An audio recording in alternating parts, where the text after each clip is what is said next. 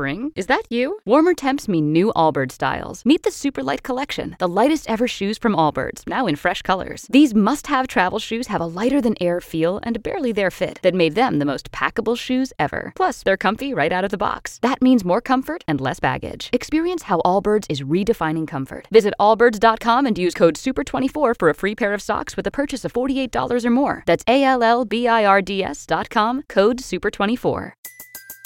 Everybody in your crew identifies as either Big Mac Burger, McNuggets, or McCrispy Sandwich. But you're the Filet-O-Fish Sandwich all day. That crispy fish, that savory tartar sauce, that melty cheese, that pillowy bun. Yeah, you get it. Every time. And if you love the Filet-O-Fish, right now you can catch two of the classics you love for just $6. Limited time only. Price and participation may vary. Cannot be combined with any other offer. Single item at regular price. Ba-da-ba-ba-ba.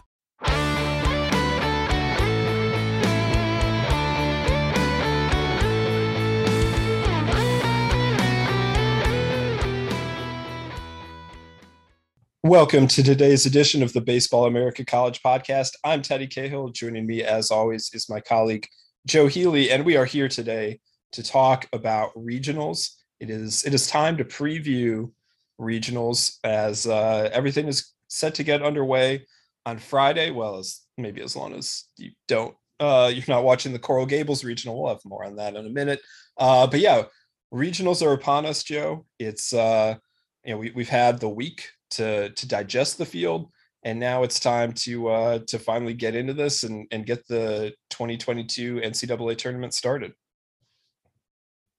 Yeah, it's this week is always, well, it's busy, so it goes by quickly. I mean, you and I have been feverishly trying to preview these things in print, and we've, done some other things here and there. And I know this week is also busy for people pinging us, asking us for information, which is, I don't mind doing for other journalists and radio shows and podcasts and all that kind of stuff. So, there's all of that. So it ends up being a busy week. But this week is also difficult in that, we don't have anything until, so it seems like from Selection Monday until the games start on Friday, it's just like an interminably long wait, even though it's only 3 or 4 days. But yeah, it is upon us. It should be a fun weekend. It's always full of surprises. Never has a regional weekend passed where we kind of shrug our shoulders and go like, well, it was what it was. Like, there is always something that's going to jump up and surprise us, and that's the beauty of it. Indeed. And there's other things happening around college baseball. We had coaching change Baylor and Clemson both have had coaching openings get created as Steve Rodriguez stepped down from Baylor on Monday, and Monty Lee was fired by Clemson on Tuesday. The transfer portal is heating up, and just this morning, as we record this on Thursday, Tommy White from NC State, ACC Freshman of the Year, Tommy Tanks, has entered the portal. We will see where he ends up. And we'll see where Baylor and Clemson land on coaches as well. A lot to get to with all of that. But today we are going to stay focused on regionals as the NCAA tournament is really what the whole thing is about. Okay, Joe. So let's just start at the top here. Let's start in Knoxville, where you have Tennessee, obviously as the number one seed in the whole tournament. They are in a draw with Georgia Tech, Campbell, and Alabama State. As draws go for the number one overall seed, I mean, you could make a case this is somewhat difficult for them.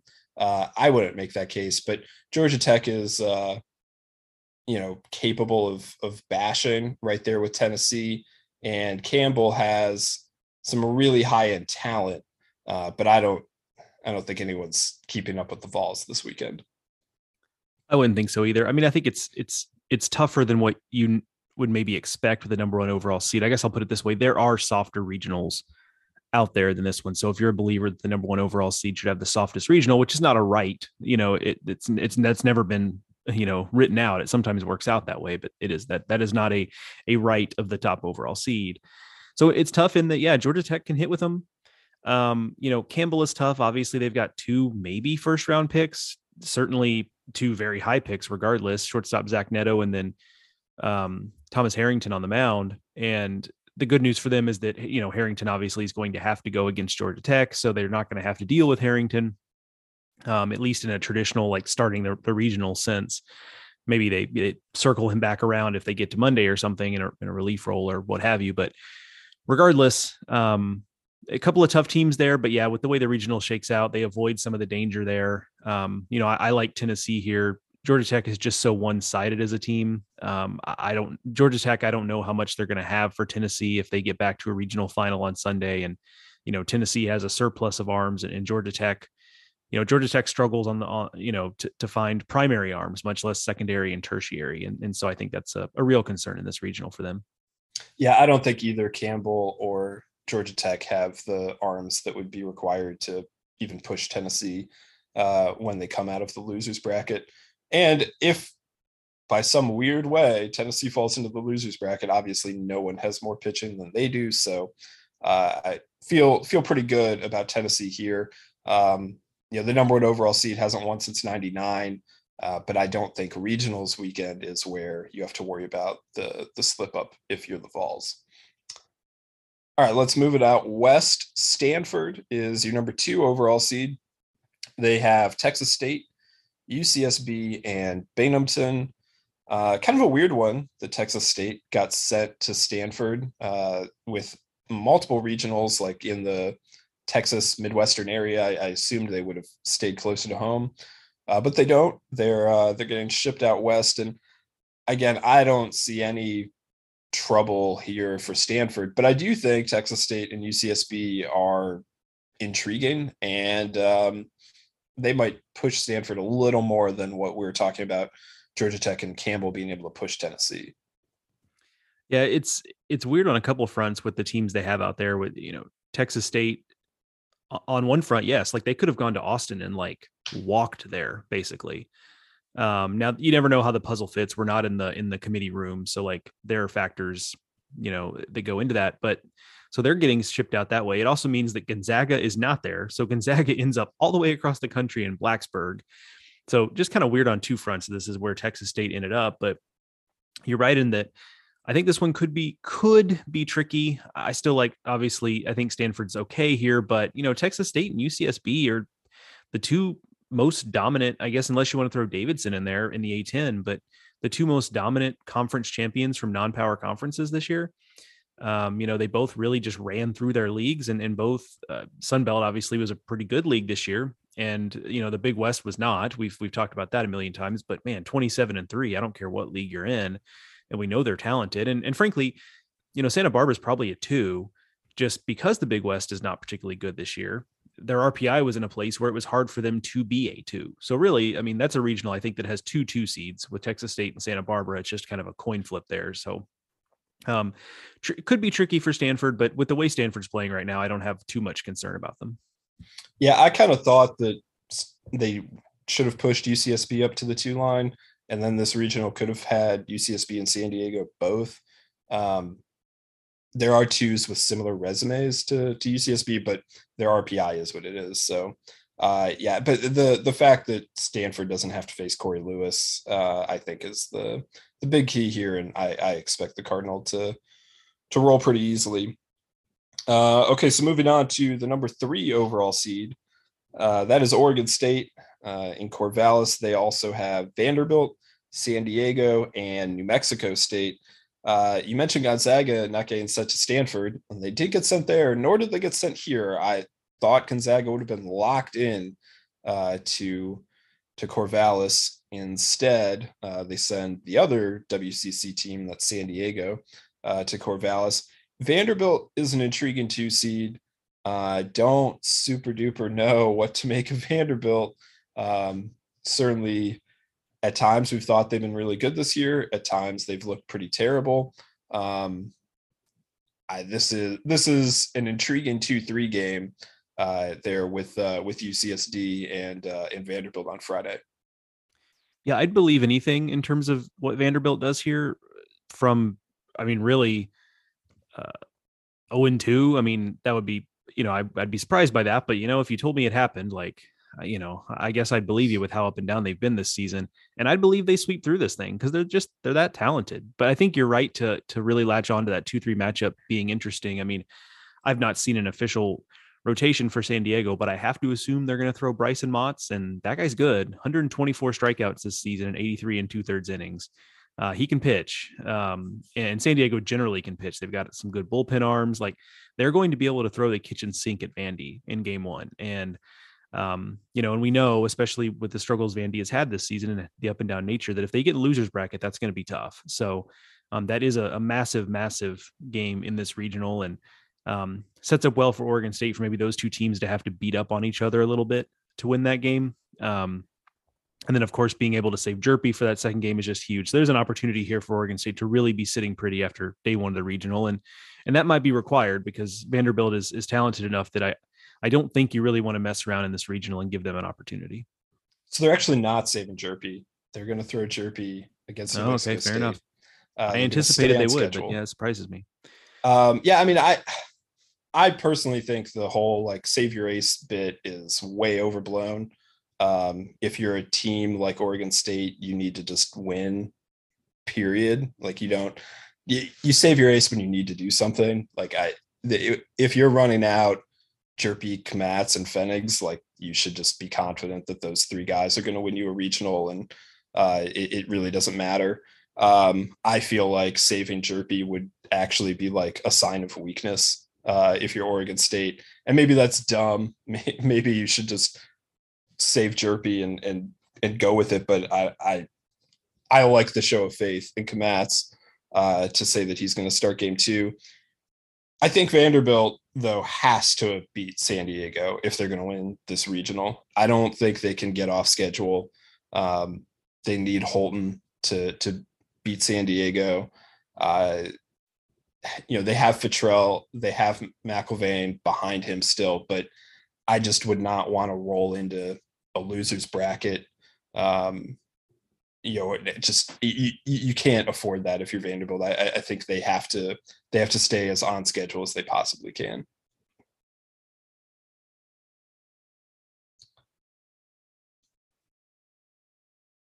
All right.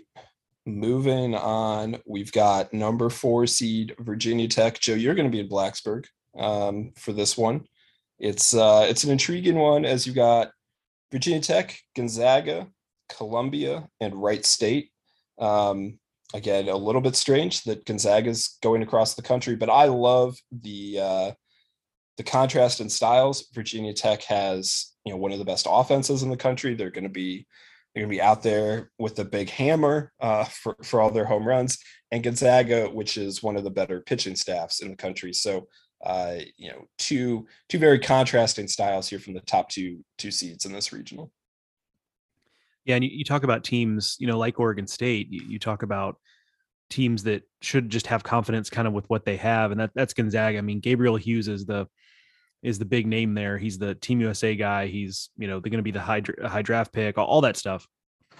But, they go deep with, Vreeling and Kempner when Kempner's been healthy this season, and some good bullpen pieces, and Owen Wild. They have enough arms to get through this thing. Now, the trick is going to be obviously slowing down the Virginia Tech offense, but I do like Gonzaga as a really tricky 2 seed here, because the other factor is, look, there's a lot of pressure built in when you have teams that are hosting for the first time or for the first time in a long time. And I think Virginia Tech qualifies going back to 2013 when they hosted, and they struggled when they hosted in 2013, frankly. So this is a different team. This is obviously a much better team than that 2013 team, but there is kind of some inherent pressure in that first time hosting situation. And Gonzaga is a team that's pretty unflappable, kind of feels like they're a team that's ready for whatever. We saw that with the way they played Oklahoma State on the road earlier this season. They've got the pitching talent to get it done. But it is a couple teams that feel like they have to kind of stay with what they do here. I mean, Gonzaga cannot afford to get into slugfest with not just Virginia Tech, but like Columbia can swing it pretty well. It's hard to know what to expect with Columbia because they've been in the Ivy League for the latter half of the season. And so the competition level is what it is. But, Gonzaga is not going to be able to win slugfests. They just don't win games that way. That's not what they want to do. They want to stay on schedule with pitching. I think they've got an opportunity to do that. until they run into Virginia Tech in the latter half of the weekend. And they'd still have the pitching to do it in that situation. It just gets so much harder when you're talking about Sunday versus, even a winner's bracket game on Saturday. Wright State is a tricky 4, not as tricky as they were last year. That team just lost so much talent from last year when they were the best 4 seed in the entire field. However, this is a program that expects to win in situations like this. And when it comes to 4 seeds, that kind of belief goes a long way, because there are 4 seeds, even though every team will tell you that they're not just happy to be there. There are 4 seeds, I will tell you, that are just kind of happy to be there. Wright State is never going to be that 4 seed. They want to win. They play a tough schedule every year. They won a game against Virginia Tech in a series early this season. So this is not going to be new for them. So Virginia Tech, if they play their game, they'll be fine. But it's not a situation where they're just going to be able to waltz in and win on Friday just by playing their C+ game, probably. No, I think that's a huge deal that Wright State is going to know that they can beat this Virginia Tech team, because they've already done it. They're the first team this year to beat Virginia Tech. And so that's it's a big confidence builder for the Raiders.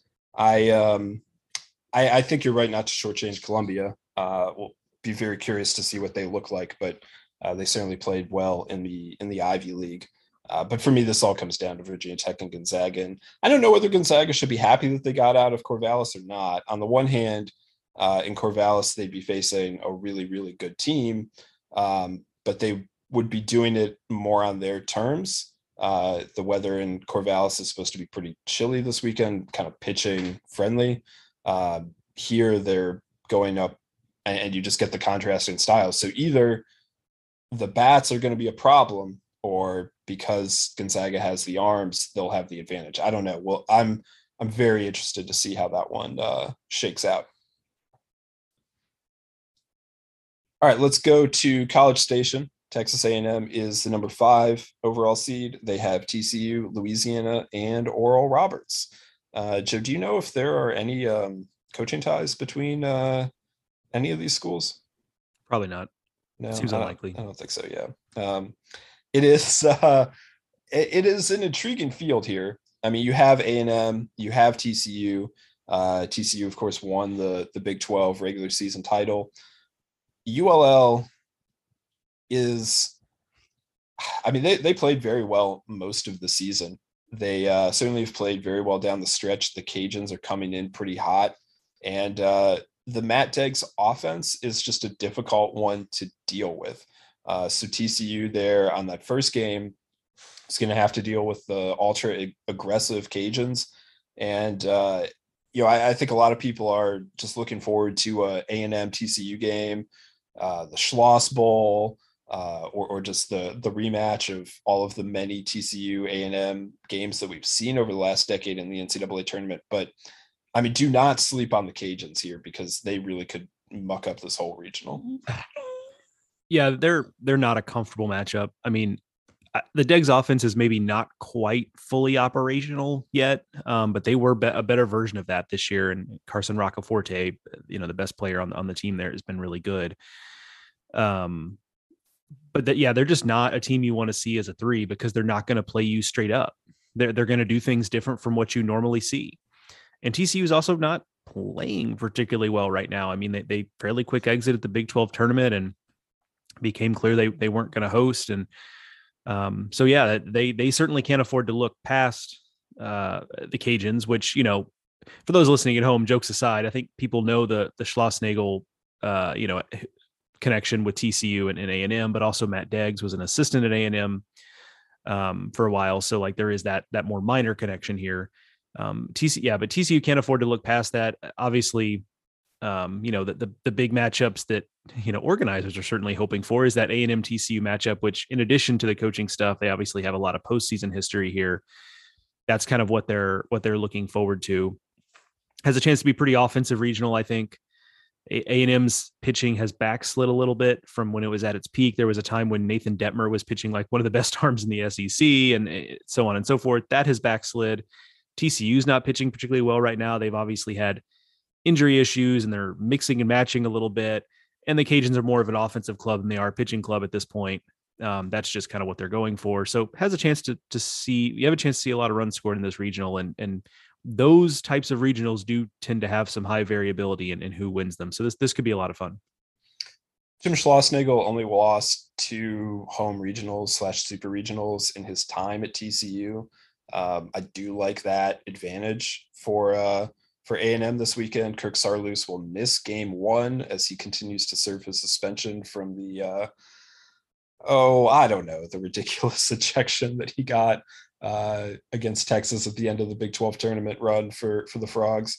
And Matt Deggs has taken a team to super regional. So I think that you've got some intriguing experience here, even though none of these teams have a ton of experience. A&M, of course, last year, missed even the SEC tournament. TCU did make regionals, but I feel like has turned over a fair amount of that roster, and they didn't play particularly well in Fort Worth last year anyway. And the Cajuns haven't been to regionals under Deggs before. So, some of that inexperience I'll be interested to see, but I do like what A&M is bringing out here. Let's go to Coral Gables, where Miami is the number 6 overall seed. And this one, we'll break down the teams here. It's Miami, Arizona, Ole Miss, and Canisius. But really, Joe, this is potentially a story of man versus nature. Yeah, bad news for the weather looks. I haven't looked at every regional, but weather generally, it's hot in some places, but that's June for you. The weather looks pretty good in most places except Coral Gables, where it looks like it's going to be really bad. Tropical depression stuff, coming in kind of bad. So, if they play it, they're going to play it. I say if they're playing, like there's it might get a little moved around, but when they play it, it is going to be fun. Like it's a fun regional where you just don't know what you're going to get from at least the top 3 seeds. Where Ole Miss is a team. We've kind of documented their ups and downs, but obviously their upside is tremendous. And same thing for Arizona. That's a team that we thought was going to be right there with Stanford, competing for a Pac-12 title. They weren't that, but here they are. And then of course, Miami's had a really nice season. Those are 3 teams that at various points of the year thought they could be hosting or top 8s. And here they are all in the same regional. It's just, Miami hasn't hosted well. I think it's been since 2016. And this is the draw they get, which is not the easiest draw. And then you add weather on top of it, which could be a real problem for, really any of those top 3 teams, given that the regional getting strung out into extra days means pitching gets extra taxed, and none of those teams really strike me as being super prepared for that. So this one could get really, really wild really, really quickly. Yeah, I think everyone here, Miami is the deepest on the mound, but I think everyone is going to want to stay on schedule. The Ole Miss of this all is interesting. They are playing pretty well down the stretch. Obviously, they made a quick exit at the SEC tournament, but this is a team that swept LSU and Baton Rouge not very long ago. So you gotta be very careful with the Rebs. And then Arizona, we've certainly talked about on a week-to-week basis, like, what are you going to get from them? But they're really talented. They have seemingly risen to the occasion more often than not this year. It's more when they're playing teams that you feel like, well, okay, like you definitely should take care of them, that the Wildcats seem to have trouble. So Miami does not get an easy draw here. I would not be surprised to see some sort of upset, but I wouldn't be surprised to see Miami win it either. I think this one just feels totally wide open. Yeah, it's if there were betting lines on this thing, like in a traditional sense, and maybe there are, I just don't know about it, but this one feels like it would be real even across the board for the first 3 teams in terms of where the money is. All right, let's go to Stillwater. Oklahoma State is the number 7 overall seed. They draw Arkansas, Grand Canyon, and Missouri State. Tricky 2 here with Arkansas. Don't really know what to expect from them, but tricky 2. And obviously Grand Canyon has some big wins. They've beaten Texas Tech. They've they have a lot of good wins on the resume. That's why they're an at-large team in the field. And Missouri State can mash. I think you have to look at Oklahoma State here as being the clear favorite, but I also don't think anyone's going to be surprised if the Pokes struggle this weekend.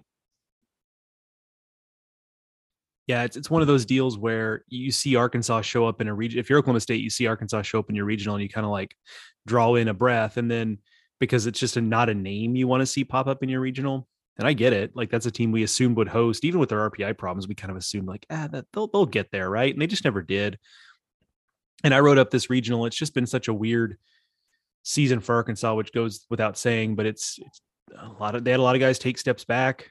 They had some guys not really be impact guys right away that they expected. You know, the SEC their all SEC team is a really tight team. They don't have, some conferences put like 90 million people on their all conference teams. SEC doesn't, but still, Arkansas didn't have a single player on it. It's the only team I previewed for regionals that didn't have a single player on an all conference team. And so I think that kind of shows you like just that it hasn't been a standout season. And yet they won a lot of games. And I think that's a skill. We've talked about how that's a skill. So it wouldn't be surprised to see them make a run here. But like Vanderbilt, I just don't know what to expect. And they're going to have their hands full in game one with Grand Canyon, team that played a tough schedule. On the mound, they're going to see Nick Hull or Daniel Avidia. I'd be a little more nervous about Avidia because that's a not to take anything away from Nick Hull, who's a very nice pitcher, but Avidia's got pro stuff. I mean, he was drafted and he's been really good for them ever since they moved him into the rotation. So that's a tough matchup. You know, Oklahoma State playing pretty well right now. They played well at the Big 12 tournament. It's a team that likes tournaments, you know, that they tend to play well at the Big 12 tournament. They've, you know, obviously played well in regionals quite a bit. So it's a team that seems kind of well conditioned to this kind of thing. So I like them here, just given that I'm not sure what exactly to expect from Arkansas. And what I'll say about Missouri State, if you get into slugfest, they can beat you. Yeah, the pitching isn't deep. It's not, that doesn't have a lot of high end quality necessarily. Their MVC ERA was over 7, but they can hit home runs. And so if you get into a 14-12 game with them, they're going to like that. So that's where they get dangerous, is if you get into a slugfest with them. Otherwise, I think these teams can handle them. Do you think any of these teams have enough pitching? No, that's going to be probably a problem. I mean, I actually kind of like now it's a different level of competition. I actually like Grand Canyon's depth on the mound. Like they've got some good bullpen arms that are like guys they can throw 2, 3, 4 innings at a time. So I actually kind of like what they have. It's just a matter of how much does that depth show up in a regional setting where the competition is better than what they see week to week in the WAC. But generally, no. I mean, you know, and we can say that about so many of these regionals. Do you think any of these teams have enough pitching? That's going to be the question of the weekend. I have a feeling. All right, let's head to Greenville, where East Carolina is the number 8 seed. A lot has been made of, oh, well, East Carolina finally got that top 8 seed. Like, if they don't do it this year, when are they ever going to make it to regionals or to Omaha? And I'm here to tell you that East Carolina got a really tough draw. Virginia, Coastal Carolina, Coppin State round out this regional. Now, Coppin State is probably the worst team in the tournament. So in that way, East Carolina lucks out. But UVA and Coastal as your 2-3, I mean, that is that's a really tough. No, I agree. Obviously, nobody has to sell you and I on the high end ability of Virginia. We were pretty high on them for a lot of the season, and you know, we're surprised to see the backslide they've dealt with throughout the latter half of the season. But certainly the ability is there for this to be an Omaha team again, especially with that offense. And Coastal's a team that I think is better than I was giving them credit for. Like, you know, I went back when I previewed this regional and kind of looked at them again and was like, man, this team actually really came on stronger than I thought. You know, I forget what the exact record is. I could open up the file where I wrote it up, but I mean, they were like something like 20-5 down the stretch or something insane. They really got going, and they're unique in that a lot of 3 seeds don't have a 1-2 in the rotation like they do, but they've got Reed Van Scooter and Michael Knorr, who have both been really good in the rotation. Not a lot of teams that are 3 seeds can really put together a quality 1-2 like that. So that's unique there.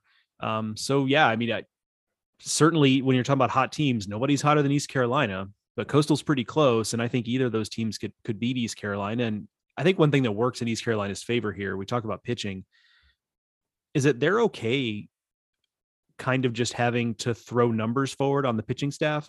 Like we talk about teams having to stay on schedule. Well, East Carolina doesn't have a schedule. They're kind of fine with whatever, you know, they're going to throw their bullpen guys. They're going to use openers. They're going to use 10 guys in a game if they have to. They are okay with all of the above. And I think, generally you don't want to be in that kind of situation. I think they would tell you we'd much rather have Gavin Williams, or I guess in this case, Carson Wisenhunt, having him on the team. They would much rather have that. But given what they've had to do, like they've found a way to make it work. And in a regional, when your pitching is going to get chewed up, even if you get through this thing, your pitching is probably going to get chewed up at least once. Having that type of pitching staff where they just know they're going to have to mix and match and mess around with stuff, at least they have some experience doing it. Whereas a lot of these teams just haven't had to do that a lot this season. They've got to feel better too, because I'm sure they're going to hold Mayhew for the second game. And, if they get Coastal, yes, Coastal does have a really good one too. And obviously they get Virginia, there's just good pitching to be had, but to know that you would have your ace for that game would probably feel pretty good for the Pirates. I know I said what I said earlier about holding your ace, but in this case, I think that is the way to go for sure. It'll be interesting to see what the Pirates have. They have not seen this level of competition super recently. The American did not test them in a way that we are used to seeing it test teams. So what are they going to do against a team like Virginia, a team like Coastal Carolina? It's a bit of an open question. Obviously, East Carolina is playing incredibly well right now, but this is going to be a step up from what they've been seeing for the last 2 months, I would say. We're driven by the search for better. But when it comes to hiring, the best way to search for a candidate isn't to search at all. Don't search, match with Indeed. If you need to hire, you need Indeed. Indeed is your matching and hiring platform with over 350 million global monthly visitors, according to Indeed data, and a matching engine that helps you find quality candidates fast. Ditch the busy work. Use Indeed for scheduling, screening, and messaging so you can connect with candidates faster. And Indeed doesn't just help you hire faster. 93% of employers agree Indeed delivers the highest quality matches compared to other job sites, according to a recent Indeed survey. What I love about using Indeed is how it does a lot of that organizational work for me. I can sort through candidates. I can respond to them. I can schedule interviews all through Indeed. Leveraging over 140 million qualifications and preferences every day, Indeed's matching engine is constantly learning from your preferences. So the more you use Indeed, the better it gets. Join more than 3.5 million businesses, including Baseball America, that use Indeed to hire great talent fast. And listeners of the show will get a $75 sponsored job credit to get your jobs more visibility at Indeed.com/BaseballAmerica. Just go to Indeed.com/BaseballAmerica right now and support our show by saying that you heard about Indeed on this podcast. That's Indeed.com/BaseballAmerica. Terms and conditions apply. Need to hire? You need Indeed. If you're a woman over 40 dealing with hot flashes, insomnia, brain fog, moodiness, or weight gain, you don't have to accept it as just another part of aging. The experts at MIDI Health know all these symptoms can be connected to the hormonal changes of menopause. And MIDI can help with safe, effective, FDA-approved solutions covered by insurance. 91% of MIDI patients get relief from symptoms within just 2 months. Book your virtual visit today at joinmidi.com.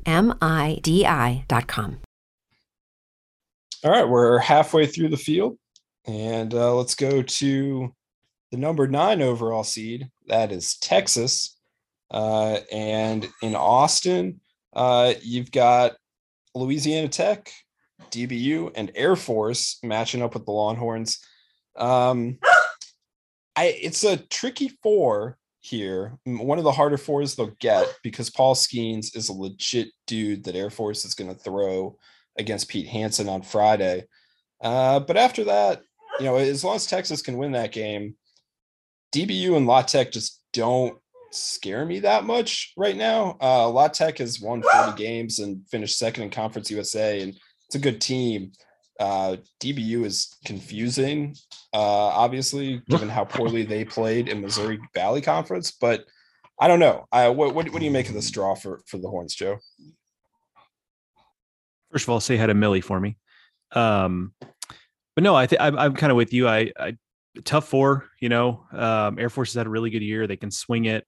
Skeens is a real guy. All that's true. I'm with you though. Like, Louisiana Tech is good, but not as good as they were last year. I guess that goes out saying because they're not hosting, but not quite as good as they were last year. Capable, but I'm not sure ready to really win this regional.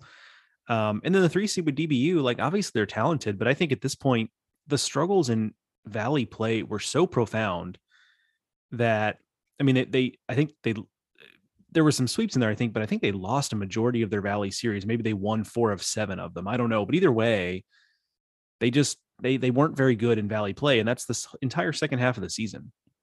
And so at this point, I think we kind of have to just contend with the fact that they just are what they are, and were just kind of an okay team. Played pretty well in non-conference and just didn't play well the second half of the season. And so anytime you see Dallas Baptist pop up in a regional, you think that's a capable team, and they are capable.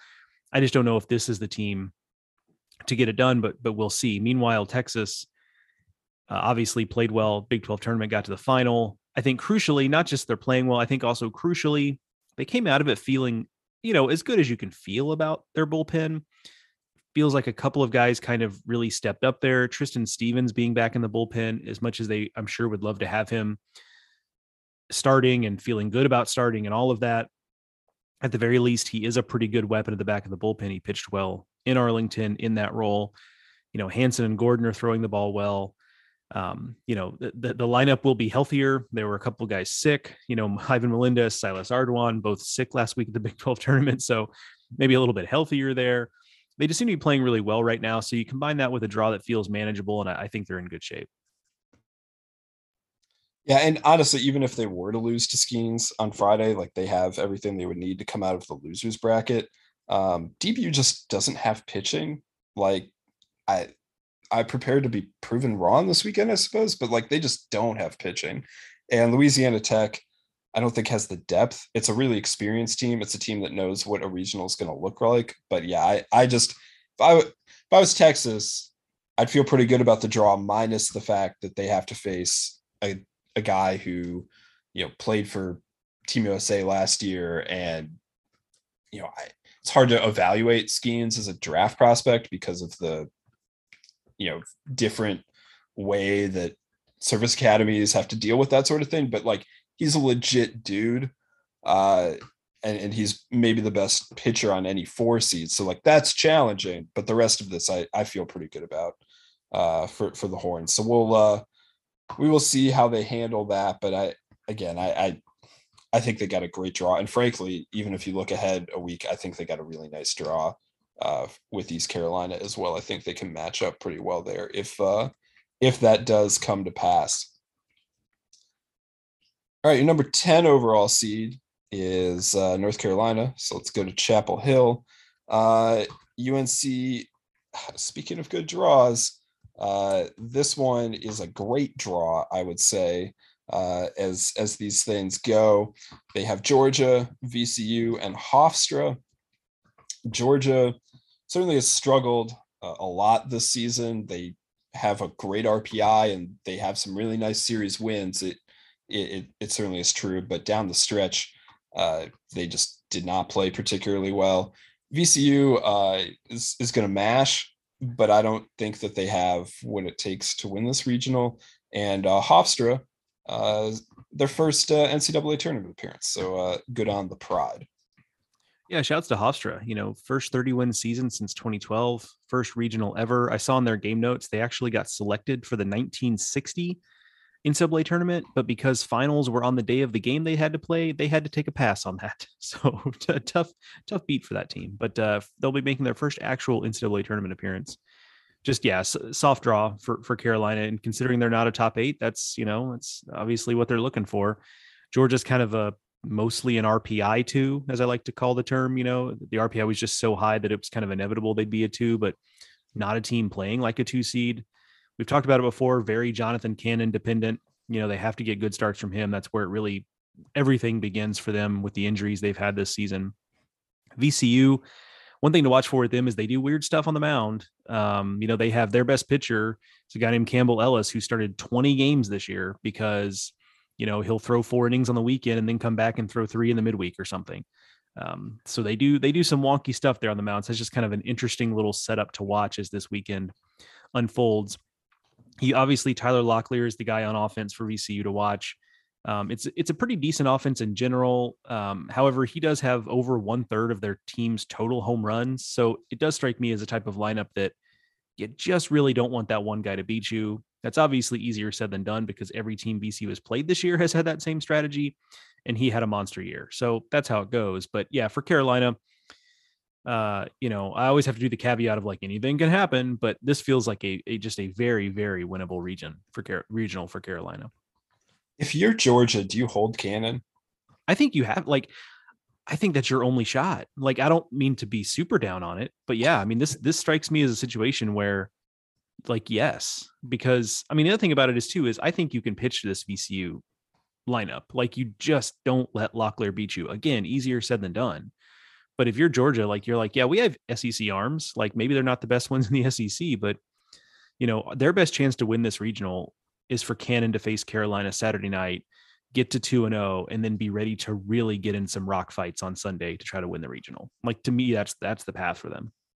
And I mean, Cannon, after he came back from the injury, wasn't pitching on Fridays anyway. And like, so you could just kind of just say like, we're sticking with what we were doing. Like, I would not throw Cannon on Friday.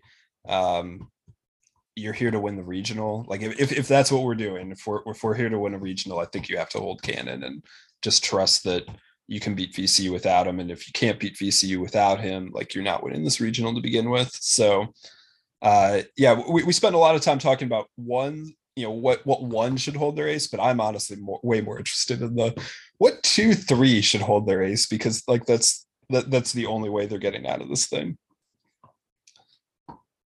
All right, let's go to the number 11 overall seed. That is Southern Miss. They are hosting LSU, Kennesaw State, and Army. And oh boy, we talked about some easy regionals here. This one feels like anything but. LSU certainly would have been capable of hosting a regional. The RPI just didn't quite match up at the end. But this is a team that finished 4th in the SEC. You got Kennesaw State, which has just won a bunch of games and played pretty well down the stretch. And Army as a 4, they don't have a Paul Skeens, but this is a team that has been in regionals 4 straight years. They're not going to be overwhelmed. They have won games every once in a while in that run. So nothing about this feels easy for Southern Miss. Cleaning something up quickly, I did a quick Twitter search. Jonathan Cannon starting on Friday. So they are going with the traditional route Georgia is. So just cleaning that up from our previous conversation. There's still time to change it, Scott. That is Strickland, true. if you're listening. And I know you are. Yeah, if he wants to take our advice on it, and why wouldn't he? But yes, Army, a tough matchup. They're another one of those teams that is just not fun to play. They are another team that likes to run. They like to bunt. They're going to really put pressure on a defense. And that's just, again, like, these teams that play in bigger leagues don't always see a ton of that.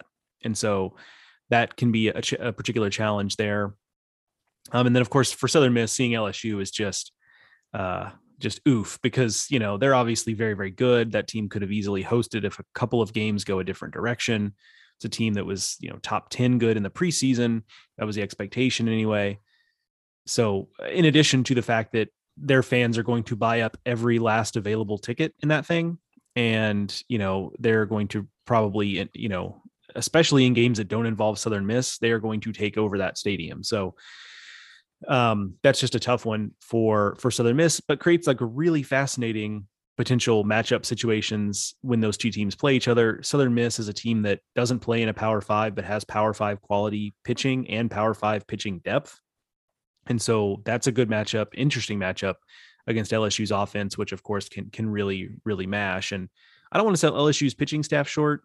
It's not a traditional pitching staff, so I think sometimes we forget about it, but they've done some interesting things with their bullpen and have found some bullpen guys along the way. So they're not the weak sisters of the poor in terms of what they're trying to do on the mound, even if it just looks a little different from what you're used to. Yeah, definitely contrast in styles here, as Southern Miss is all about the arms and LSU is going to be more about the bats. But yes, do not sell LSU short on the mound. They've done some incredible things. Starting the year, there were a lot of questions about what LSU was going to be on the mound. Into the second half of SEC play, they've really cleaned a lot of that up. They're not the deepest group, but it's a group that is going to be tough to beat this weekend. All right, let's go to Louisville. Number 12 seed Cardinals welcome in Oregon, Michigan, and Southeast Missouri State. And Joe, we've talked about how several regionals are going to be pretty offensive. This one might be the most offensive regional out there. Um, Louisville, obviously, is one of the top offenses in the country. Oregon is certainly more on the hitting end than on the pitching end. Michigan is their pitching staff is definitely not vintage Michigan. Like, it's not the staff that you saw in 2019. They're definitely about the offense. There are going to be some runs scored this weekend in Louisville. Yeah, I mean, in a 4 seed SEMO, 95 home runs on the year. Like, it's going to be there are going to be some hacks in Louisville. It's a combination of teams with good offenses and some pitching issues that are going to compound that situation. It might be some ugly long games in Louisville. And I think by the time we get to Sunday night or Monday, whenever this thing ends, I think it's going to be which team survived this thing as opposed to which team really took this thing, because I think that's what it's going to kind of look like. And some of that is just because we're kind of conditioned to not look at games that are won 13-10 as a team really controlling the game. We tend to look at that from like a pitching standpoint, but so maybe that's a little bit unfair, but I think that's going to be the way this thing is perceived. Because I think the most surprising outcome of this thing, more so than any one team winning it, except I guess SEMO, the most surprising outcome here would just be one team just really pitching this thing and winning the regional, because I have an extremely hard time seeing any scenario where that's the case. If it does happen, it's going to be Louisville. Jared Poland is a really good guy to have at the front of your rotation, and they have other trusted arms that they can throw out there. But I just think with the offenses that they're going to be dealing with Oregon and Michigan and SEMO, to your point, with all of its home runs, I think it's going to be hard even for the Louisville pitching staff to take control of this regional. The ball this time of year at Jim Patterson Stadium flies anyway, and then you throw in the fact that all four of these teams can swing the bats really well, and this definitely just has super offensive weekend written all over it. All right, moving on to Gainesville. Number 13 seed Florida is hosting, and we talked about the weather being a problem in Miami. There's a chance, I guess, that the tropical depression pushes far enough north that it's also a problem in Gainesville, but it seems like right now the forecast is that Gainesville will not be Rainsville this weekend, so we'll see if that holds. This is a pretty wide open regional for me, one of the tougher draws out there. Florida welcomes in Oklahoma, Liberty, and Central Michigan. If Paul Skeens isn't the best pitcher that a 4 seed has to throw out there, Andrew Taylor is. Central Michigan, very experienced as well. They played in a regional final a year ago, and they upset Miami and Starkville in 2019. So it's a team that knows what it's doing in the tournament. Oklahoma should be hosting, as I said, on Monday. And then Liberty is a team that already has a series win in Gainesville this year. So they're certainly going to be confident going back down there. I could see this going any number of ways. Agreed. I think this is the regional that I'm most fascinated to see how it plays out. Because there are truly 3 teams that I would not be surprised at all if they won it. And even Central Michigan, just with how successful that program has been the last several years, like even that would not be the most shocking thing that's ever happened, especially if Andrew Taylor just goes out and really, shoves it against Florida to set them up well the rest of the weekend. So yeah, it feels pretty open here. Obviously Florida being a little bit inconsistent this season, which I guess is being kind to put it that way, like being inconsistent as they've been adds to the fact that it feels a little bit wide open. Oklahoma playing as well as it has lately is adding to that. And one wrinkle of Oklahoma is we've kind of bagged on their pitching this year. And I think that's totally fair. But I think, what you saw last weekend in Arlington is that what you're seeing there with Oklahoma is less that the arms are not good and more that they're just inconsistent. So last weekend you had a situation where Jake Bennett was really good and Trevin Michael out of the bullpen was really good and pitched in, I think, literally every game. David Sandlin was really good. They got, some good stuff from Cade Horton in the championship game, so on and so forth. And so when those guys all pitch well, that's what you get. When some subset of those guys don't pitch well, you get something less than that. And Oklahoma's offense has been good enough the second half of the year to make up for that. But this is a team that when they're also getting the pitching on track and they have a good week or weekend throwing the ball, I mean, yeah, they're obviously a team deserving of a host, and they're a team, frankly, that could be an Omaha team. But it's just from week to week, you don't know exactly what you're going to get on that side of the ball. They strike me as a team that really needs to stay on schedule. I like their front end pitching. I don't want to see what's left behind it, though. Bennett is excellent. Sandlin certainly has the stuff to be really good. And Horton seems like he's coming into his own. And Trevin Michael is an absolute weapon at the back end. But once you get past those four guys, I'm less interested in seeing what the Sooners have. So I think they really need to stay on schedule, whereas Florida is a team that has a lot of different arms to throw at you, as we saw in the SEC tournament. So I think that that is a potential difference maker if you're Florida, is that if you show up in a loser's bracket on Sunday, you're still going to feel like, all right, we've got the pitching to finish this out. Oklahoma might not be able to say the same thing. Number 14 overall seed, Auburn. We got Auburn, UCLA, Florida State, and Southeastern Louisiana. If Gainesville isn't the most wide open regional, this one might be for me. UCLA, Florida State as an opener is delicious, and I think that's why ESPN2 grabbed it. That's how you're going to open the whole NCAA tournament there at noon, as Florida State and UCLA. You got to feel good about Auburn on some level, but they're also a team that has been a little inconsistent here. And Florida State has as good a frontline starting pitching or frontline pitching as you're going to see.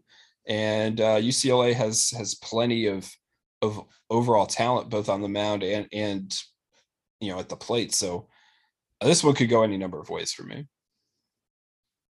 Yeah, and this one feels a little bit like, the photo negative of Gainesville, where in Gainesville, it feels wide open because it's like Oklahoma could just go and take this thing, and Liberty could just go and take this thing. And of course, Florida has played well down the stretch. They could just run through this thing and have no real challenge. This one feels a little different, where this feels like some of these teams have been so up and down this season, particularly UCLA and Florida State. Auburn really has played pretty consistently well this season. It's just that they've been outmanned sometimes. And when they've lost games, that tends to be what it's been. It's not been that they've just thrown things away. It's just that pitching injuries and pitching inconsistency and all that kind of, they get outmanned sometimes. UCLA and Florida State, though, like they have weekends where they just kind of like don't seem to want it, and they just like, here you go. You can take this series.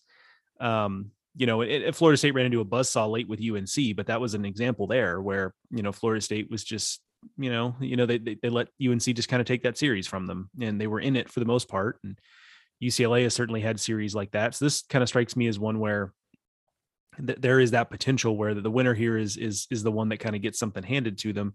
On the other hand, those top three teams have all had moments this season where they've been really, really good. I mean, again, we talk about Florida State being a team that, truly 3 weeks ago, we were talking about pretty seriously as a host, and they've fallen to a 3. UCLA is the same way. If UCLA hadn't had RPI problems, maybe we would have talked about them more as a host. We just saw their RPI problems coming from a mile away, so they never quite got there. So a tough regional draw for Auburn, but man, while I'm pretty confident, just to compare it to Gainesville again, I'm pretty confident in Oklahoma and Liberty, and Central Michigan playing well in that regional to really make a challenge here. Like, I'm going to be fascinated to see like who comes out in this regional really looking like they won it beyond Auburn. Cause I think we know Auburn's going to come out that way. They tend to, but of the other two teams, UCLA and Florida State, like who's going to come out wanting this thing? Auburn hasn't hosted since 2010. So this is going to be obviously something they're really going to be up for. I am curious what they're going to look like, though, because they played one game last week in Hoover. Was also just, how's their pitching going to be lined up? Like, obviously they're going to have everyone rested, but I don't know. That one again, it just feels open to me. And Southeastern Louisiana certainly is a tricky opener for the Tigers. Moving on, number 15, Maryland hosting College Park. Got Wake Forest, UConn, and Long Island. This one stands out to me as Maryland and Wake Forest can absolutely mash. They both rank in the top 10 in the nation in scoring and in the top 5 in the nation in home runs. UConn is not that. UConn is all about its arms. It has a fine offense, but it doesn't hit home runs like that. So is that a good zigzag for UConn? Or is, UConn is also a team that has only played one NCAA tournament team all year. So what are they going to do against the increased level of competition? But can their arms keep Maryland and Wake Forest down, or are Maryland and Wake Forest just going to have too much offense for them this weekend, and this turns into something of a Maryland Wake Forest slugfest at the end? Yeah, UConn is the rare three. I mean, some of this is you allude to the competition. Like, they just week to week in the Big East, they weren't getting pushed in the way they will this weekend. But UConn is the rare three where if their pitchers pitch up to the top of their potential, I mean, this regional could be on their arms. And other teams may not be able to do anything about it. They're that good on the mound, but again, we just don't know what that's going to look like against better competition than they've seen for at least the last 8 weeks, and longer than that, truly. So that's a variable there.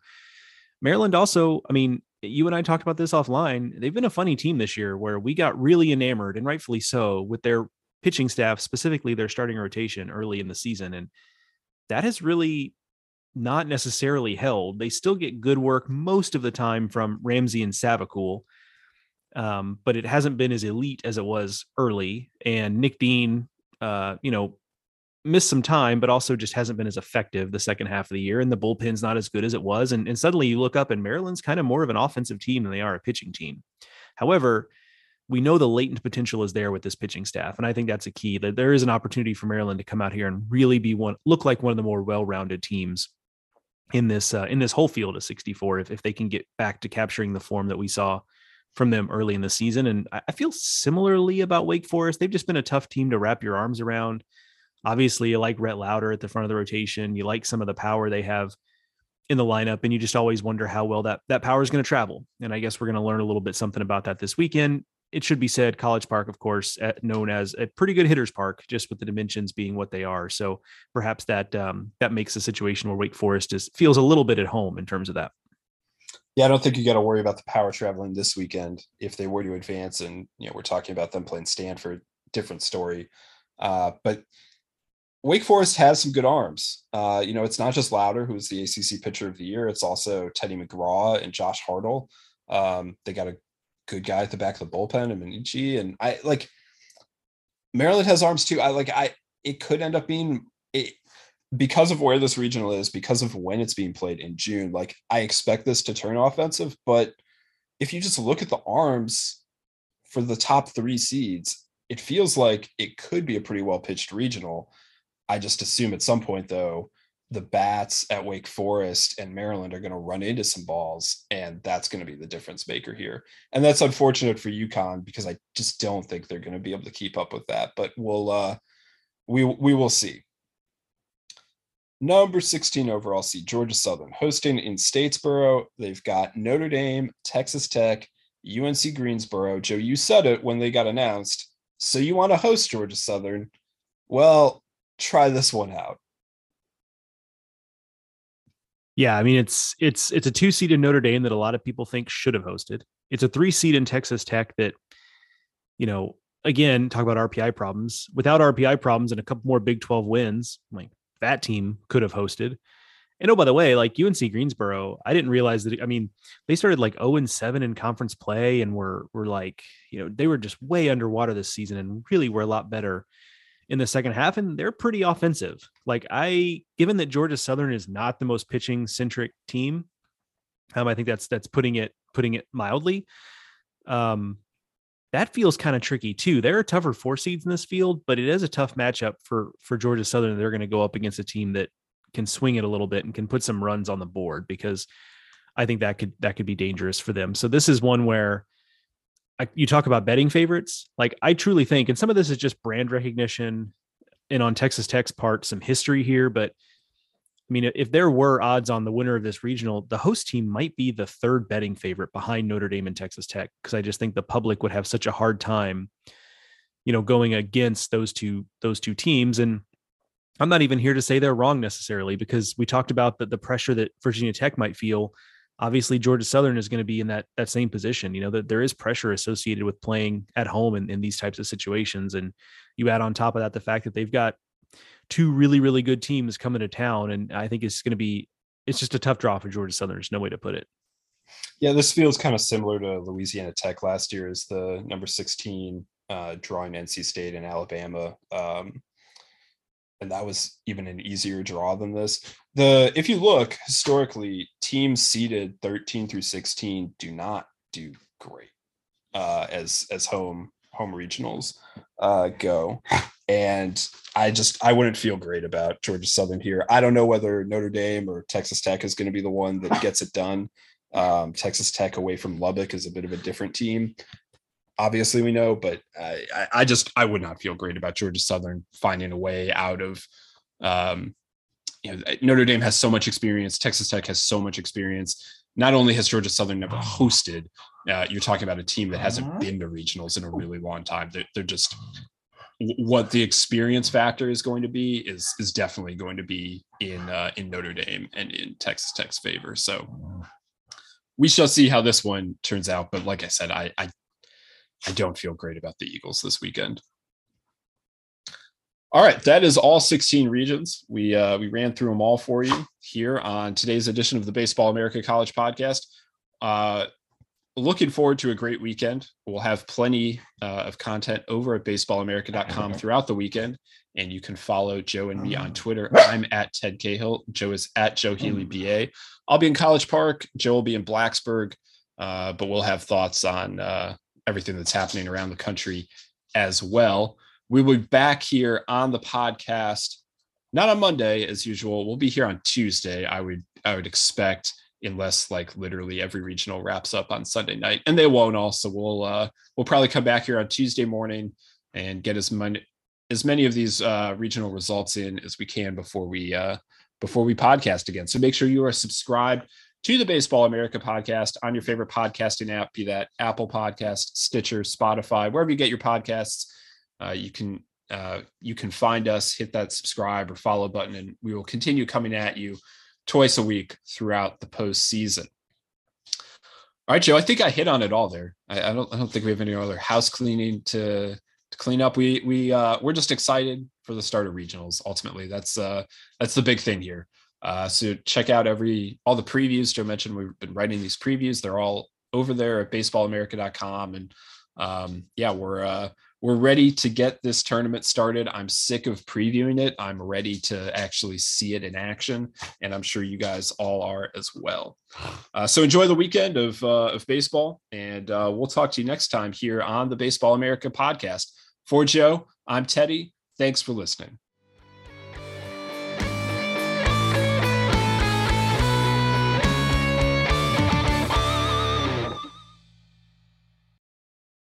Do you have that one piece of clothing you keep going back to, no matter how full your closet is? Having a versatile, high-quality favorite feels great, but having a whole closet full of them feels even better. American Giant puts the quality, durability, and comfort they're famous for into everything you need for your spring days. From premium t-shirts and jeans to lightweight French terry joggers and their legendary best hoodie ever. Whether you're dressing for work, the gym, or happy hour, you're sure to find your next closet go-to from American Giant. And it's all made in America and designed to last a lifetime. Get 20% off your first order at American-Giant.com with code STAPLE20 at checkout.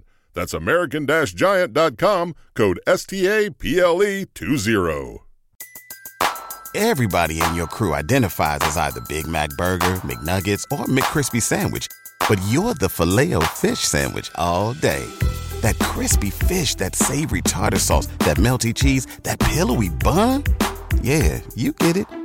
Every time. And if you love the Filet-O-Fish, right now you can catch 2 of the classics you love for just $6. Limited time only. Price and participation may vary. Cannot be combined with any other offer. Single item at regular price. Ba-da-ba-ba-ba.